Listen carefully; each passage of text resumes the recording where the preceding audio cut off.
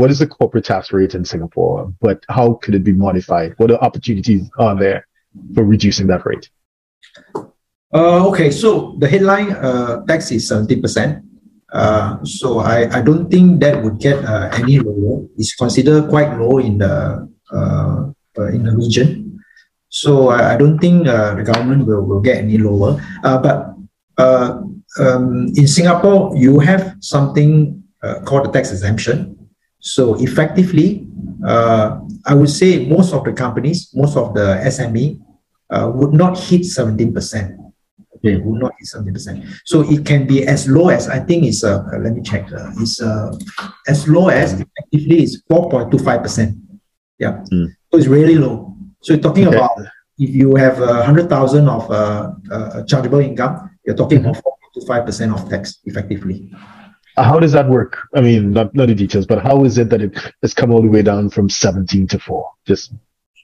So they have something like a relief.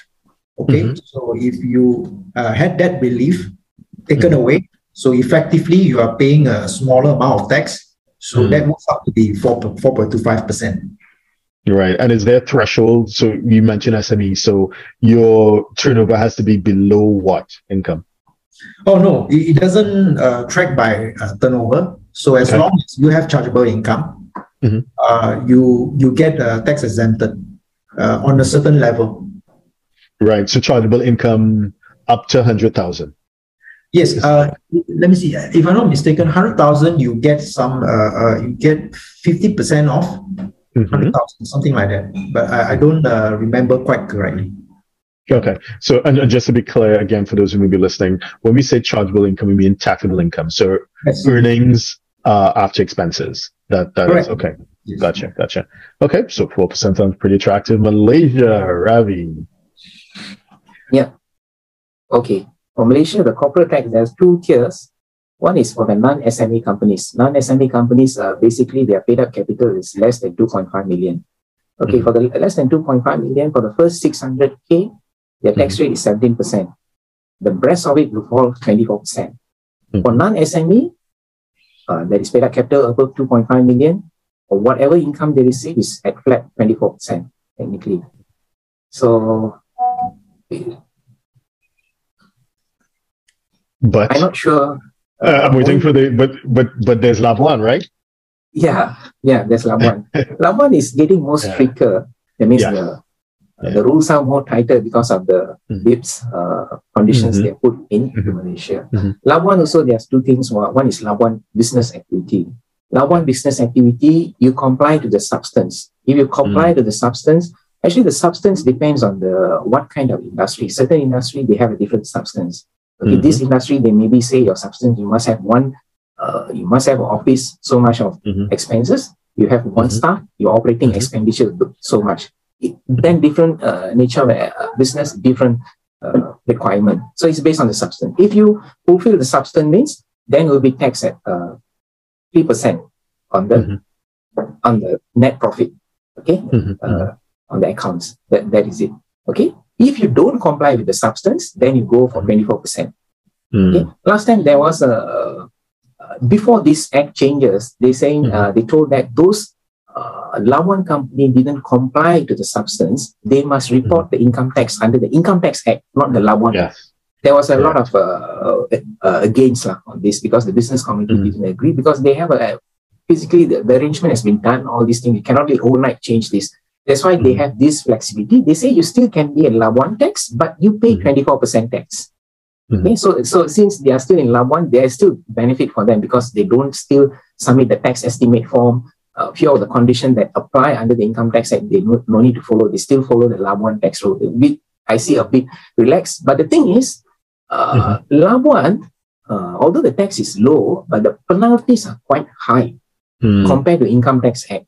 So one of our clients, I think 3 years back, we are not doing that company, because they have many companies under the group. The tax agent is a different tax agent. So they was rushing and they couldn't make the deadline and submitted.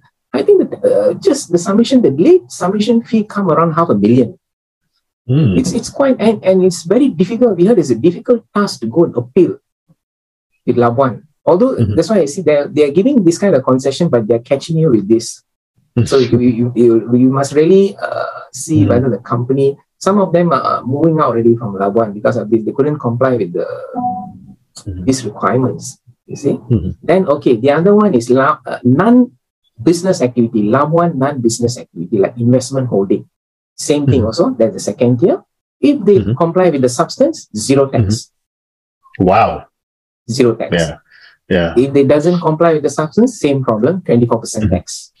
Okay. So it's super important to get advice from reputable, qualified tax teams to make sure that whatever it is you're doing is in compliance with the Labuan Act, assuming that's the appropriate route. Yes. Okay. Yes. Whereas in Singapore, the 4%, there are a few caveats for 4%. And Bunip, if I understood what you said earlier, there may not even be a substance requirement. The private limited, is there a requirement for companies to have economic substance in Singapore? I think probably the lowest, is 4.25%.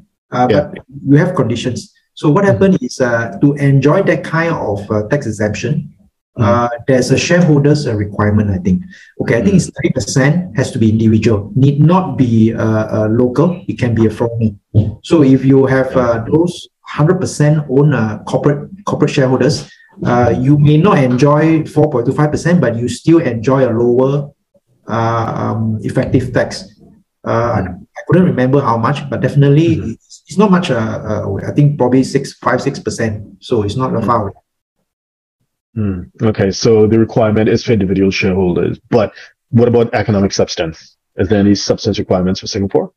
Okay, basically these are trades. Okay, so companies that are involved in trades. So trades, as in you provide service, is considered trade. So you sell goods, right? So as long as you are in trades, they allow you these exemptions. Right. So in other words, no holding companies, no investment companies. Yes, correct. So holding companies are not entitled, but they don't get the full tax exemptions, which gets to as low as 4.25%, but they still get the partial, which is I think probably 7-8%. Okay, gotcha. Thank you very much. So if you're a 6, 7, or 8-figure investor, entrepreneur, or business owner who needs a tailor-made solution from a qualified team of professionals, we can help you achieve the international lifestyle, the freedom, and even the tax savings you're looking for. Visit us at htj.tax and live that international life.